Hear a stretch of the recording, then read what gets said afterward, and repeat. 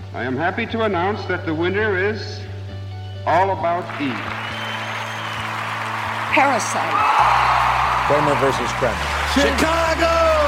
West Side Story. The Lord of the Rings, The Return of the King.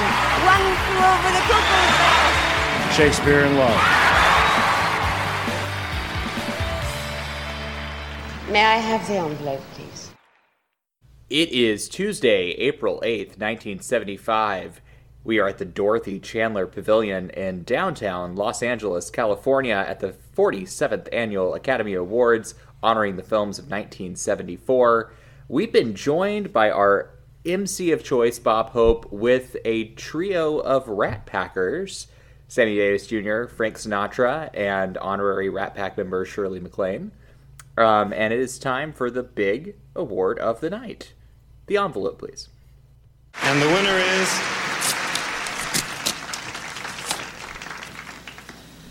Godfather Part II. Francis Ford Coppola, Gray Fredrickson, and Fred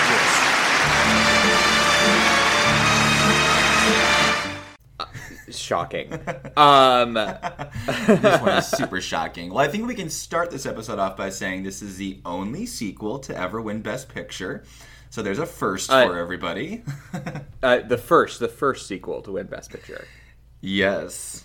Another one does later. Right. A sequel of a sequel. A trequel. A trequel does win. Whatever you call later. it. This is the only time that both original and sequel won Best Picture as well. Yes. Yep. So there's a few first here, you might say. And funny enough, you look at the nominees this year, and you gotta think that Francis Ford Coppola was like, Bob Fosse, we meet again. Maybe this time I'll be lucky. Oh my gosh, I didn't even realize that, but you're absolutely right. Yeah, this was like a showdown again. You're right. Just interesting that it's them up against each other once again when the second Godfather comes through, although Lenny's a very different film. So, than Cabaret, I mean. But anyway, this is going to be a fun one to unpack whenever we get to talking about Godfather Part II, although there's a lot of other things that I'm assuming we both want to discuss before we get there. So do you, my dear friend, yes. Do you want to kick us off with your... are we going to go spotlights first? Well, here's the deal. So I would like to talk about some snubs first, because I went into this not really having any snubs, and then as I was looking at all this stuff, I realized I actually have quite a few snubs. Quite a few. Well, I think unpack it for us. Let's unpack. My biggest snub has to be Gene Hackman for leading actor in The Conversation. That would be my biggest snub. Yes. Oh my gosh, he isn't nominated. What the hell? Isn't that wild? It is wild. Absolutely Let's go ahead and wild. hear what you have to say about it. Go ahead. Yeah, so I mean, I love The Conversation. I think this is such a man, wasn't this just the year for Coppola? I mean, not only does he have Godfather Part II, but he also has The Conversation here in the Best Picture race. And honestly, if he hadn't been nominated for Godfather 2, I guarantee you Coppola would have been nominated for The Conversation. I'm actually kind of shocked he didn't get a double nomination, because the Academy does do that. I mean, Steven Soderbergh got 2 nominations in 2000 for Aaron Brockovich and for Traffic. So it's very possible. rare, but I feel like but at this least it's another understandable. Instance.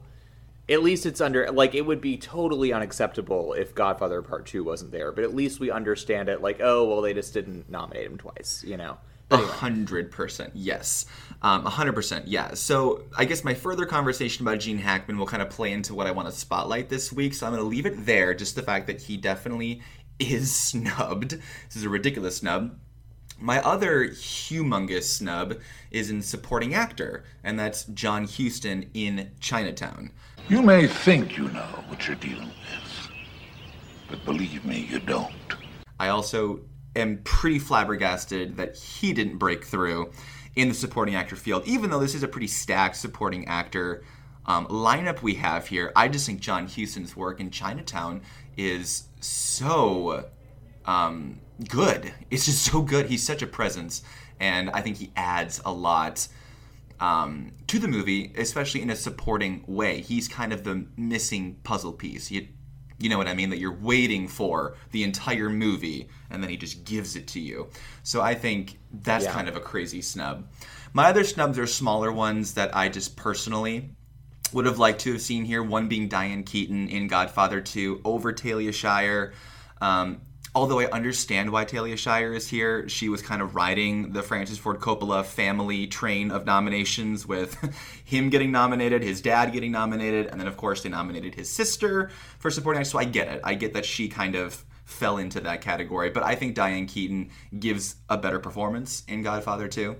And then my last one, this one's really just for me, but I would have loved to have seen Cloris Leachman get a supporting actress nomination for Young Frankenstein.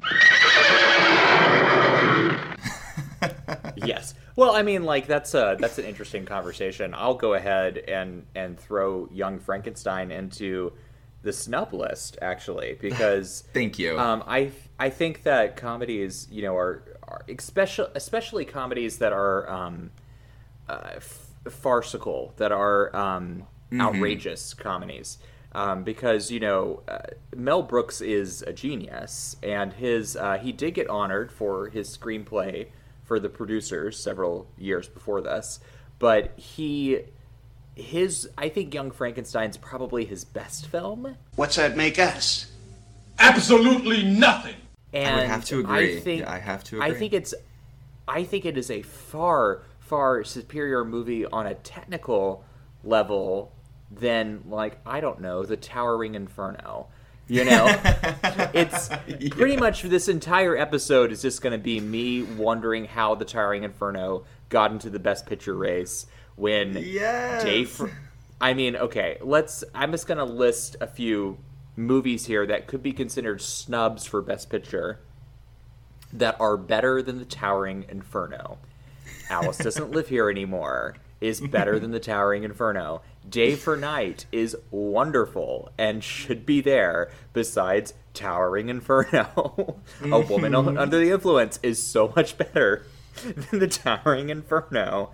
Like, A Murder on the Orient Express is better than The Towering Inferno. Blazing Saddles is better than The Towering Inferno. Like, it is absolutely insane that it is in the Best Picture race. And of the ones I just mentioned, I think that either Alice Doesn't Live Here Anymore, which honestly is kind of criminally underrepresented. There we go. Even though Ellen Burstyn does win Best Actress for her great performance in the film, it's also a really good movie. And I don't know if it's because it's a female-led film that the Academy was like, meh, and didn't give it any huge love outside of the acting categories. But I would say that's a great spot for the fifth nominee. I understand that we're still at the point where the Academy doesn't really do the whole foreign film in the Best Picture category situation, and of course Day for Night was kind of a weird one, being in 2 different years basically, but Day for Night is one of the best movies about filmmaking ever made, and it is so good. I think it's like a 5-star classic, so I'm wondering how that's not there. And then you bring up Young Frankenstein, and Young Frankenstein, I think Young Frankenstein probably dates a little bit better than Blazing Saddles does. Oh, way better. Way better, yeah. Yes. But, a lot better, yes. But Young Frankenstein is probably the best that Mel Brooks ever did, and is such a perfectly crafted farce, and it honestly is worthy of a Best Picture nomination as well. So I just mentioned 3 movies that could be here instead. I'm very did I list 3 or 4? I list 3, right? Yeah, it was 3. Certainly a handful. It was a handful. I concentrated on 3, and any one of them would be better to put here. And so The Towering Inferno is a technical feat. It has great special effects for the time, but it is a bizarre Best Picture nomination. It is a popcorn disaster flick. It does not reach the literate heights of the screenplay for Poseidon Adventure. It is just another disaster movie. It really shouldn't be here. Right, it's kind of like how Airport snuck into the Best Picture race back in 1970. You have these huge blockbuster... Right. It's kind of like a lesser version. You know what I mean? Yeah, totally. The Towering Inferno is interesting. I will give one little factoid about it. It's a two-part factoid, because there's no one-part factoid in my life. The Towering Inferno was a co-production between 20th Century Fox and Warner Brothers. So that's probably part of why it's here, because it's representative of two different studios.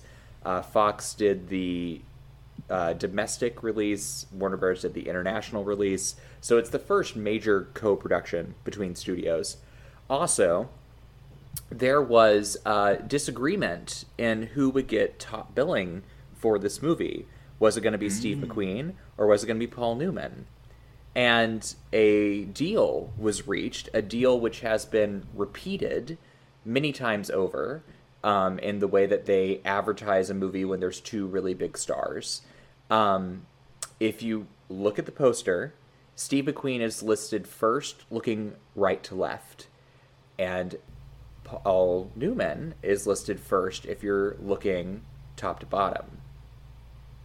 So his name's higher, but Steve McQueen's name is on the right. It's on the left, I mean. And they also flipped which one was on top and which one was to the left, with half of the movie posters and half of the prints of the film listing it one way, west of the Mississippi, and another way, east of the Mississippi. My God, isn't it just funny how like producers have to like stroke actors' egos in like every area of filmmaking? It's so ridiculous. I mean, but I mean, like, even if you look at like the way that Eric McCormick and Deborah Messing were credited whenever their names would pop up for Will and Grace, it's the same thought process. Like, their names are either one way top to bottom, one way left to right. Like, that's the way. Yep. That's the way they handle the situation now. So interesting. Very interesting. There you go. Okay, so are we done with snubs for now, do you think, or do you have more? I have all of my snubs. Do you have any other snubs that you've noticed? I don't think so. You mentioned John Huston, which I would like to echo. Okay, please echo. No, I'm just echoing it. You also agree. Gotcha. I agree with you. That would be Wooden. He's one of those people who's probably only in. He's only like in 5 or 6 or 5 to 10 minutes of the movie, but his presence is felt the whole time. You know. Oh yeah, it's like one big scene. Yes. Yes. Okay. Yes. So what would you like to spotlight, Stan? Okay, so let's bridge this together here. So I mentioned Gene Hackman getting snubbed for lead actor in the conversation. I think that this is probably one of the most stacked leading actor categories we've had in a number of years. So I really want to bring some attention to the 5 people nominated for lead actor, because the winner this year is mind-boggling. It is just the craziest thing that's probably happened since Judy Holliday beat Bette Davis and Gloria Swanson. We need to talk about this. Art Carney wins for Harry and Tonto, okay? Just store that in your brain. He won for a movie called Harry and Tonto. Tonto being his cat. Now, hey, I need to break down. Hey. Yes. Be careful about what you say about men with cats, okay? No, true. No, I'm not. Okay, you're fair. I'm not slamming anybody who owns a cat. I'm just slamming the fact that a movie about a road trip with an old man and his cat somehow broke into the Academy Awards. And I'm not saying it's a bad movie. I don't hate Harry and Tonto. It is just definitely not an Oscar caliber film, especially when you have the likes of the other nominees here, okay? So I want to kind of talk about the 3 of these 5 that I think stand above the rest, right? We're talking about Jack Nicholson in Chinatown, Al Pacino, Godfather 2, and Dustin Hoffman in Lenny. 3 of arguably the most talented actors to ever grace the screen. Here we are, together, in a category. But Art Carney wins for Harry and Tonto. Now, the more that I look at this list, the more I'm just like, what in the actual fuck? Because it seems like, as I mentioned before, this has to be another case of where these votes split between a bunch of different people, right? Like, I can see people not knowing how to choose between certainly Jack Nicholson and Al Pacino, 2 just, iconic film performances today. And even Albert Finney does a really, really good job. He's probably the best part of Murder on the Orient Express. He's hilarious. It's a very character-y role. There's a lot of dialogue. So I get it, and he's a lot of fun. He brings the life you need to make that movie work. I just want to insert real quickly about Albert Finney in that movie.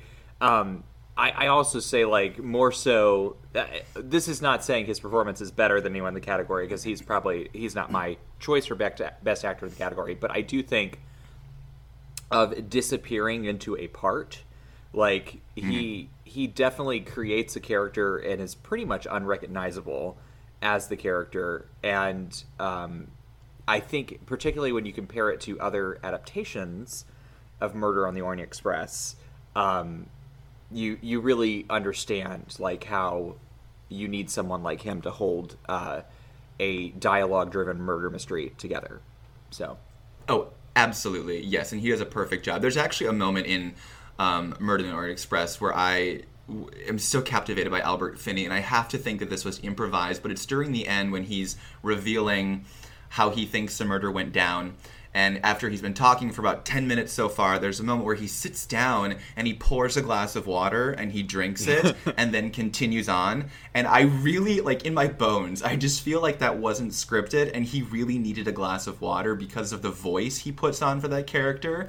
Could not have been good for his vocal cords. No. Who do we now have here in this car that could have known or could have been involved with the Armstrong household? So I just have to think that was an in the moment, I need water or I can't finish this take, and I love it. I think it's let's be clear here. Like, it's really hard to stand out in an ensemble that has, Lauren Bacall and Sean Connery and Vanessa Redgrave and Ingrid Bergman and all of that. So anyway, hats off to Albert Finney for doing something really interesting with that part.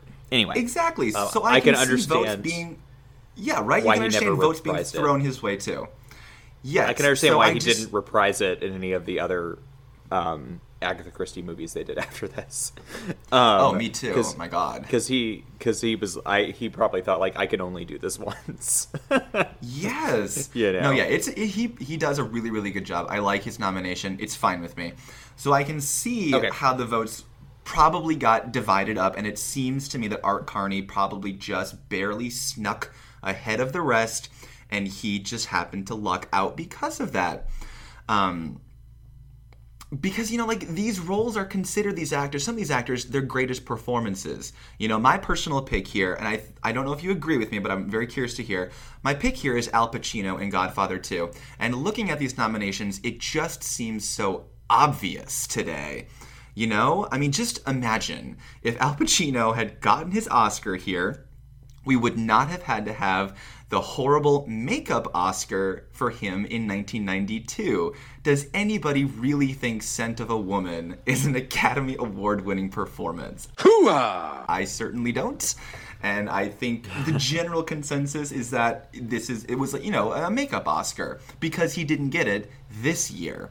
This is the role that cements Pacino in the acting world as one of the all-time greats. And then here you have Nicholson right behind him, coming off a slew of Best Actor nominations in the 70s, and you have him now at his best up to this date so far. The only reason I'm picking Pacino over Nicholson is because I think the following year, 1975, we're going to get a role and his win for probably his best performance of all time for Cuckoo's Nest. So I'm fine with Nicholson missing out here. But I am not okay with... Go ahead. I think Jack Nicholson does a great job in the movie, but something that I was thinking while I was watching it is it's so interesting to me that a movie like this is honored in this way at the Academy in 1974, but a movie like... I'm trying to think of a good, like a Big Sleep, or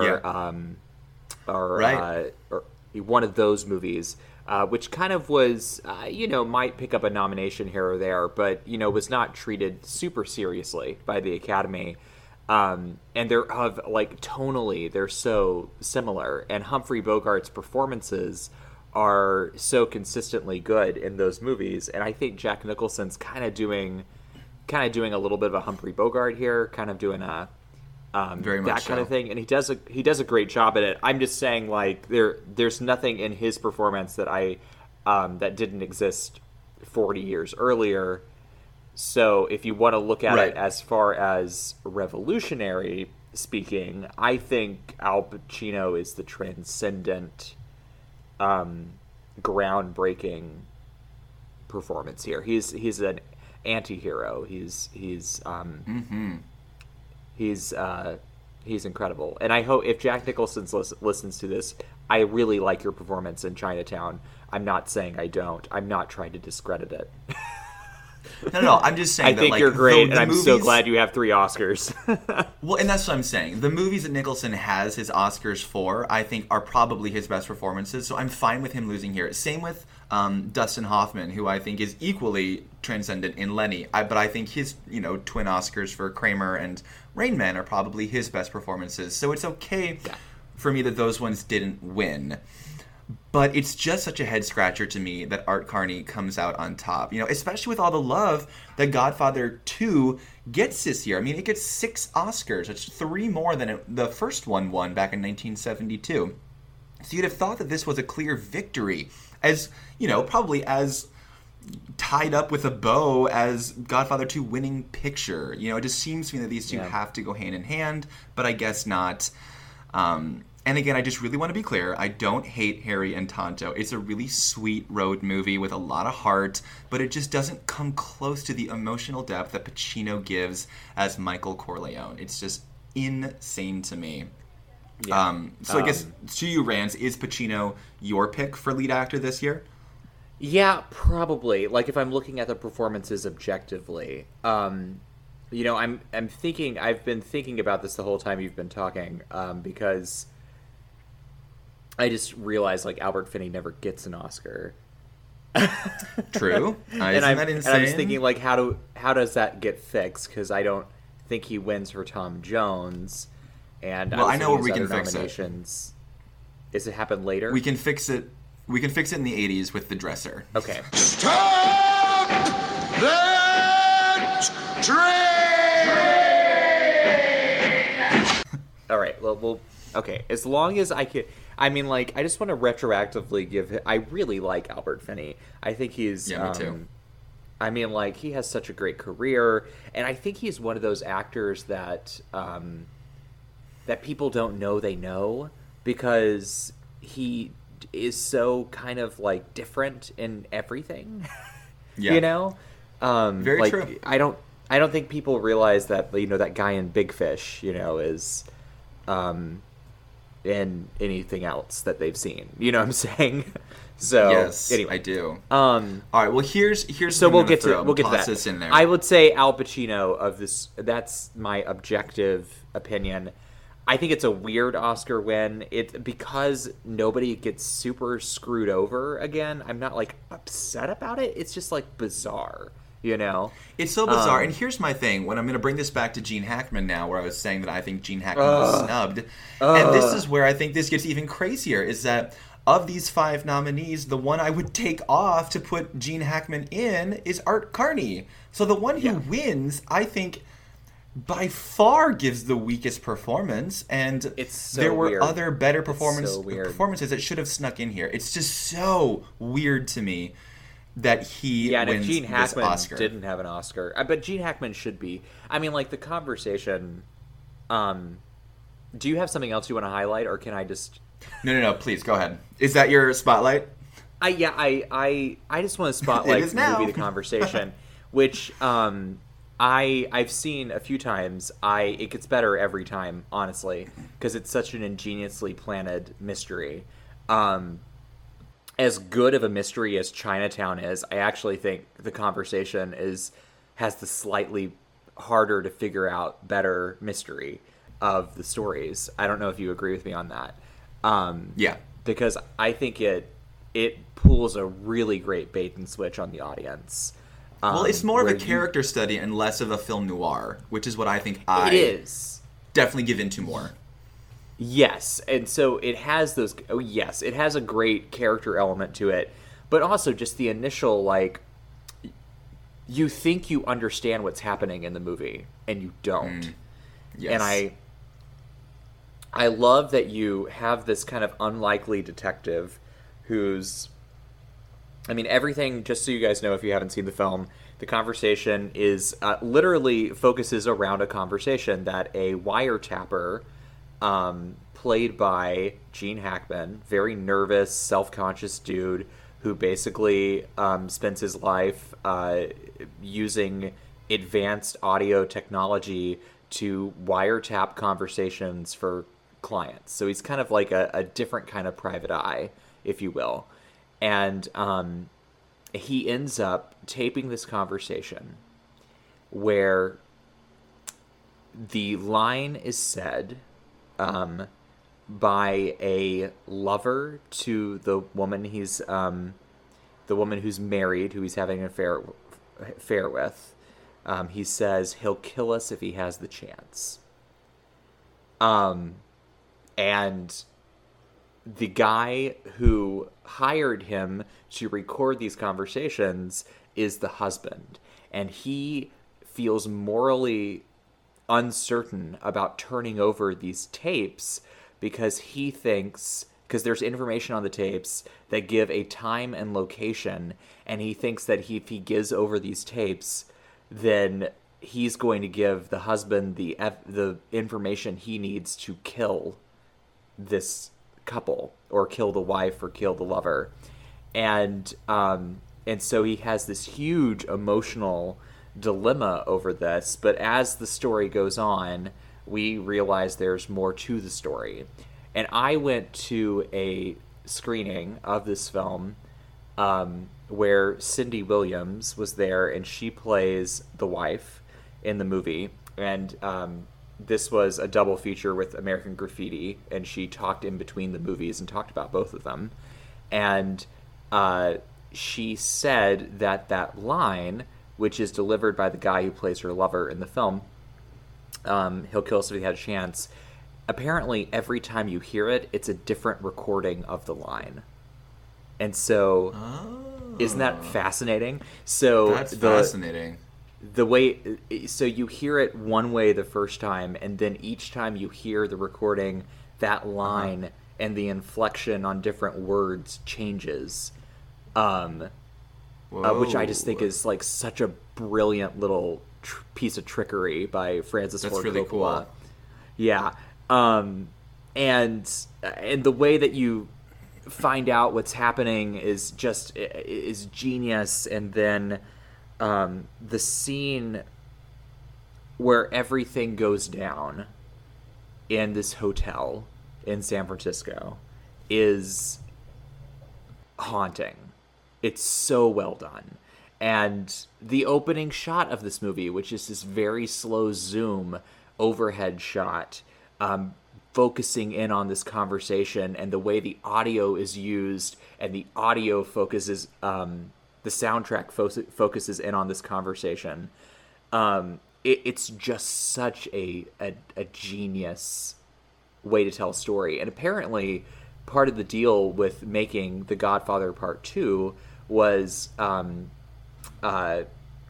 Francis Ford Coppola said, okay, I'll make this, but I want to make this movie. I'll make Godfather Part II, but you got to let me make The Conversation. So Right, that makes sense. Yeah, that's Yeah. his trade-off. Yes, that was his trade-off. And so, anyway, I love The Conversation. I think it's such a great film. Okay, it's fantastic. Yes. That is a spotlight for me. The only other thing that I would like to say that is spotlighty is one of my favorite Oscar speeches happens this year. Whenever Ingrid Bergman is chosen as Best Supporting Actress, she gets up on stage and she apologizes to Valentina Cortesi. I don't know how to say her name. I'm very sorry. I think it's Cortesi, yeah. Cortesi. Valentina Cortesi, who was nominated for Day for Night, and she apologizes to her for winning because she thought she should have won instead. But I mean, accurate though. But Ingrid Bergman has no business being here. Ingrid Bergman has no business being in this lineup. She gives very much the least impressive performance of anybody in Orient Express. There's no reason for her being here. I hate this win. I hate it. It's funny because I don't mind Ingrid Bergman having 3 Oscars, but it's just really weird. Yeah, and it's I don't know. It's just interesting. I don't have any problems with her performance. I don't think in the film, like without putting an Oscar on it, it doesn't bother me. You know? No, sure, yeah, definitely. And she does have one scene that's kind of an extended close up. She does fine. It's just of the supporting performances in the film.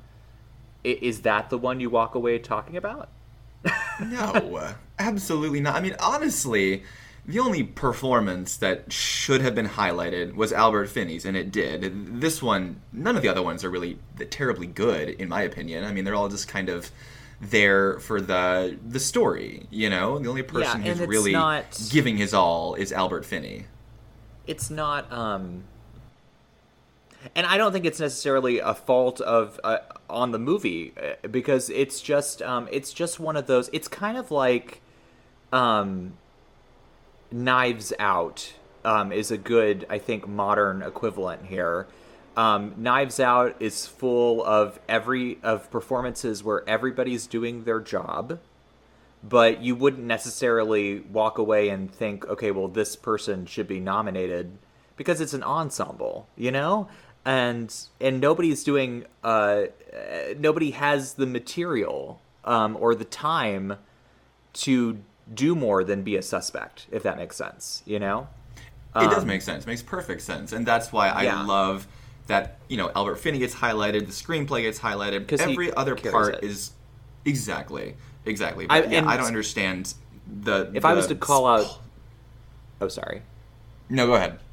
If I was going to call out any one performance in the film besides him, maybe Lauren Bacall, but but even that's like, you know, she just does her job. She does her job. It's like what is there is no it's an odd one. It's an odd one. You know who I think I would have win out of this category. Is it Diane Ladd? Please say Diane Ladd. Oh, Diane Ladd's so good. Also, Diane Ladd is great in, even though she has a very small part in Chinatown, she's really good. Yes. And whenever you look at Diane Ladd, can you, like, not forget that she when she's younger, she does look like Laura Dern. Yes. It's frightening. Isn't it interesting? I love it. That And, you know, it's what's also interesting is this is a big year for both of Laura Dern's parents. Even though he's not listed here, Bruce Dern was in The Great Gatsby that came out this year. Sure. Yep. Yeah, so it's a big year for the parents of Laura Dern. He's actually one of the better parts of that adaptation of Great Gatsby as well, which is not something that I think should be nominated for anything. But anyway... although I will say, physically speaking, Robert Redford's like the perfect Gatsby. it just like it doesn't quite come together, that movie. It feels very hollow for me. But Madeline Kahn is what I was gonna say.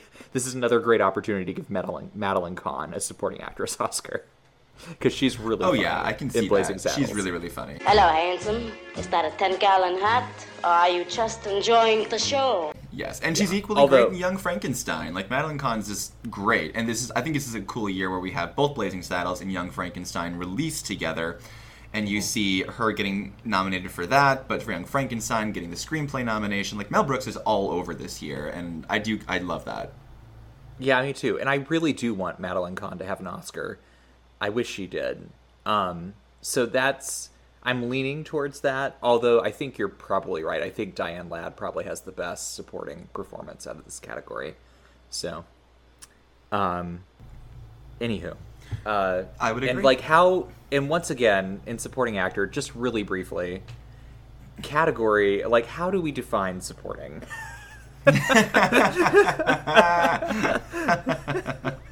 Because it's just incredible. Well, first of all, Lee Strasberg makes his film debut. It's his film debut, I believe. And he's known for being a great acting teacher, but he's not known for being a film actor. Actually, he was in a couple of movies before this. This is his first, like, really.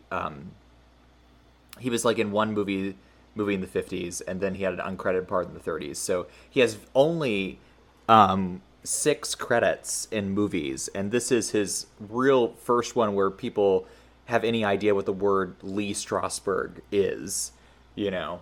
And it's just so interesting to see him in a film. But it's odd to me because Lee Strasberg gives a supporting performance in Godfather Part II. And Robert De Niro, much the way that Al Pacino in the first Godfather gives a lead performance, is the co-lead of Part 2.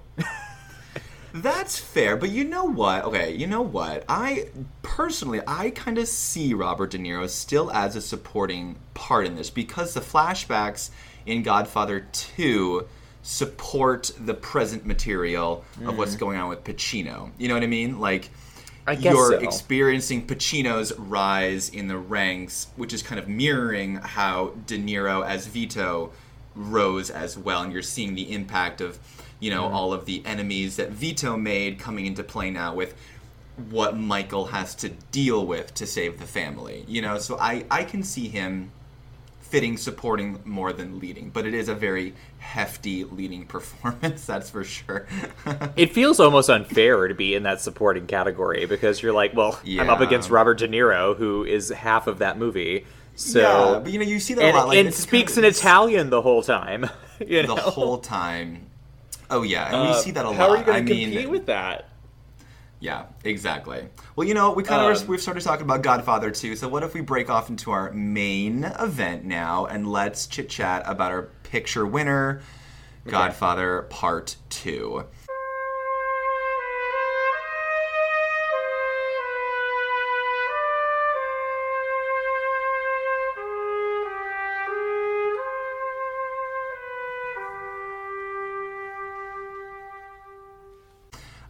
So Godfather Part 2 tackles 2 different plots like we just broke down here. It does depict Michael Corleone, who is the new Don of the Corleone crime family. He's working to secure his family's business and tie up any loose ends that he has with all of the enemies he made from the first Godfather movie and how that film ended. And then the other story running parallel with this is that of young Vito Corleone and how he grew up to create the Corleone crime family that we're seeing Michael deal with in the present day. Right off the bat, I'll just tell you, I love this movie. I think it's really, really great. And, okay, let's just get into this question. Here's one of the questions that I really want to talk to you about, Rance, is I feel like this is such a debated question of which Godfather is the better Godfather, Part 1 or Part 2. So I really want to know which one you prefer. I think my answer changes depending on what I just watched. That is if valid. That makes any sense. I feel like I feel like you watch part one, you're like, well, this is the best version of this type of movie. This is the best, that this could possibly be. And then you watch part two, and you're like, oh my gosh, this is like the best, Yes. And they're both considered to be great films. They're both in the AFI Top 100 Movies of All Time. Interestingly, Chinatown ranks above Godfather Part II, which we can talk about in a little bit. But I think for like the iconic sake of it, part one is probably the slight edge, but I think they're pretty much equal in terms of quality, storytelling, acting, and I think they tell a story that's such a companion piece, Yes. But Godfather can exist without Godfather Part II, and that's why I'm going to give it a slight edge, I think. I see what you mean. Okay, I get that. Yeah, I like that. And you know what? Just to give you the counter argument, I think I might prefer Godfather 2 just because when you watch Godfather 2, you almost have more of an appreciation for it because of all you know about Godfather 1. So then you go into Godfather 2, and it's just so much more enjoyable because you already know these people, you know what they've struggled up against, so you feel for them a little bit more. They feel more... It feels more personal, I guess, Godfather 2 does.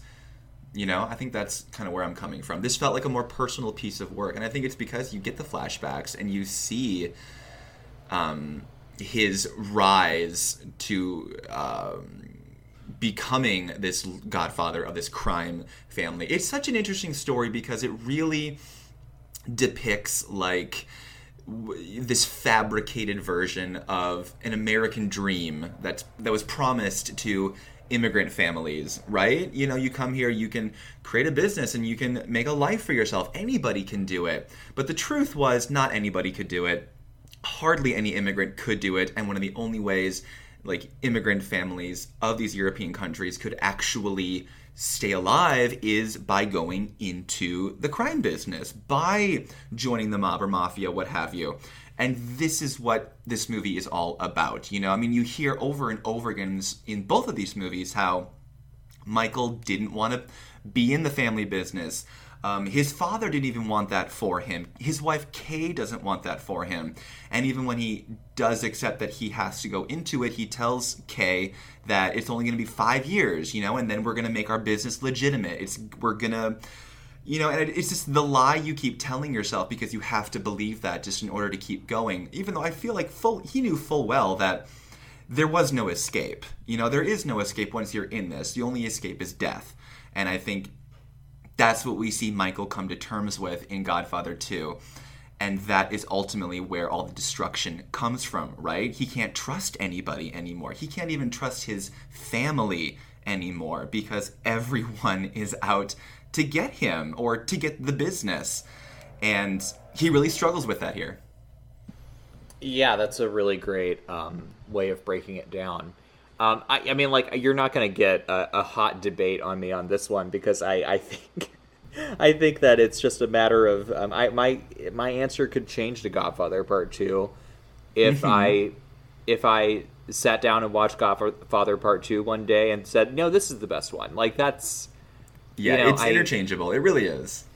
I think that they're both perfect parts to a whole, Yes. Godfather Part 3, another conversation. But we'll get there in 1990. We will.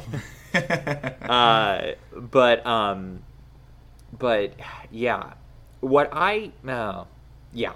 I'm gonna keep it with Godfather, although I think that this is speaking to 1974, I think this is a very worthy Best Picture winner. I think it's an immaculately crafted film. The way that it cuts back and forth between Vito's story and Michael's story is somehow seamless, even though unlike a lot of movies that deal with prolific flashbacks, there's not really any like, and now we're going into a flashback, type of moment to Totally. it. There's no narration. There's none of that. You just cut back and forth pretty seamlessly the entire movie, and like the movie is not giving you a huge signal to let you know, like, okay, this took place a long time ago, and I think that in itself is a directorial feat. Makes me very glad that Francis Ford Coppola won for this movie, because he was truly dealing with very difficult to handle material. Definitely. Yeah. So that's where I am on that. I think that this opens up another question. We spent a lot of time talking about the conversation. And I think that we probably need to talk a little bit about Chinatown. And then I think we have to decide what is the best of these three absolutely perfect films. That is a good question. Yes. Let's talk about Chinatown. Let's get into that. Chinatown does pick up an Oscar for screenplay. Deserved. Yes. Yep, it does. And that's kind of, and I'm kind of okay with that being its place to shine, because I do think the screenplay of Chinatown is the best part about it. Now, I say that not to, like, smack anybody else, because the performers are brilliant. But I think without those words... I mean, it's the words that really create the tone of Chinatown, right? It really is. Right. And it certainly shapes the performances, I don't know. Part of me is just like, Faye Dunaway really got so lucky with some of her early roles. She's just given gold here, and she really does something quite special with it. But no, I think Chinatown is very like an updated color film noir. And I think since it looks different than film noir of the 40s and 50s, it feels fresh, whereas you pointed out earlier, it really isn't, but it does kind of feel and look a little fresh because it has that color to it that gives it a bit more life off the paper, Yeah, and it can be more explicit than a movie in the 40s could with its content, of course. Oh my God, way more explicit. She's my daughter. My sister, my daughter. I said I want the truth. Oh my God. And it does, I don't want to reveal anything that happens at the end, but it does go to a very dark place in the last 10, 15 minutes of the movie that is kind of shocking. Very shocking, actually. It's one of those, they're gonna go there. Okay, cool. And then there's a death at the end of the movie that is kind of graphic. You only see quick shots of what happens, but what you do see is kind of like, oh, this is gory. This is intense. But what I was gonna call out in this film is I think that the score is ingenious, and I think it's interesting because in 1972, The Godfather was denied its nomination for musical score because it was determined that too much of what was used was derivative of something else. Well, whatever happened, the rules must have changed in those 2 years, because that the same themes are used in the score for 1974, and this wins Best Original Score, which is interesting. Right, very interesting. Yes. I think if I'm redoing this, maybe if that score nomination's allowed in 1972, we let Godfather have its moment to shine right then, and then Jerry Goldsmith can win for Chinatown, because I think the music in Chinatown creates the stereotype, if you will, for that feeling of a crime drama set in the 30s.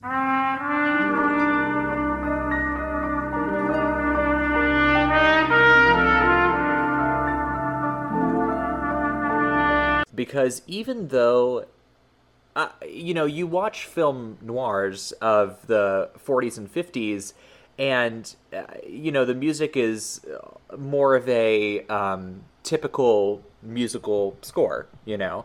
It's a very dramatic, orchestra-driven score. Well, the score in this film is very heavily dependent on the saxophone to give this old-school feeling. And, you know, I don't think this movie necessarily originated that tone, but it certainly cemented it. And pretty much every single movie that is and every single TV show that evokes this kind of tone, even up to something like Perry Mason, which HBO did this, the remake of Perry Mason that HBO did this last summer, they all have, the score has this feel that this movie does. And I think Jerry Goldsmith kind of created something that has become a trope. So, I think the score is a star in this movie, and also as a person who loves LA and loves Los Angeles, this is one of the best LA movies ever made, and it's one of the only LA movies where the film business has nothing to do with anything. Yes. It's all about water and power. It's all about water and power. Now, nothing in the movie is true. That should be stated. That this is a fictionalized account of the water and power situation in Los Angeles, which the water and power drama didn't even happen in the 1930s. It happened in the 1900s, in the early 1900s, and it didn't go down exactly this way. None of the people are real people. You know, there was, however, a dam that broke and killed a lot of people in the 1920s, I believe. And that was a dam created by Mulholland of Mulholland Drive. He ended up, after that dam broke, he didn't keep working, really. He kind of went and became a recluse because he was so devastated by the fact that something he had built had done that. And so kind of an interesting backstory. And so this is the thing I also like about what I just explained about how this isn't true is that I think Chinatown presents a fictionalized version of LA history that isn't really remotely true at all. And what is more LA than fake history? You know? Yeah, that's a good point. It's that's true. It's such an LA story, even in its fakeness. So it is like the best version of what it is. That said, Godfather Part II is iconic, and it definitely deserves Best Picture. My only qualm here is I think of the three movies, my actual favorite is The Conversation. But Godfather Part II is my Best Picture winner. For me, I have to go with Godfather Part II, and I'll tell you why. There's a scene at the very end of Godfather Part II which really just amazed me. It comes at the very end, the very final flashback scene, where we see, all the siblings together again. No one's dead yet. And they're celebrating Vito Corleone's birthday. It's a surprise party. He's not there yet. They're all around the dinner table waiting for him to come. And that's where Michael tells them that he's enlisted in the army.